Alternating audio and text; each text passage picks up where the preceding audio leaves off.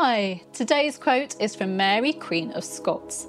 On the way to her execution on the 8th of February 1587, Mary encountered a distressed servant. She said to him, "You ought to rejoice rather than weep, for that the end of Mary Stuart's troubles is now come. Thou knowest, Melvin, that all this world is but vanity and full of troubles and sorrows. Carry this message from me and tell my friends that I die a true woman to my religion, and like a true Scottish woman and a true French woman. But God forgive them that have long desired my end, and he that is the true judge of all secret thoughts knoweth my mind, how that it ever hath been my desire to have Scotland and England united together.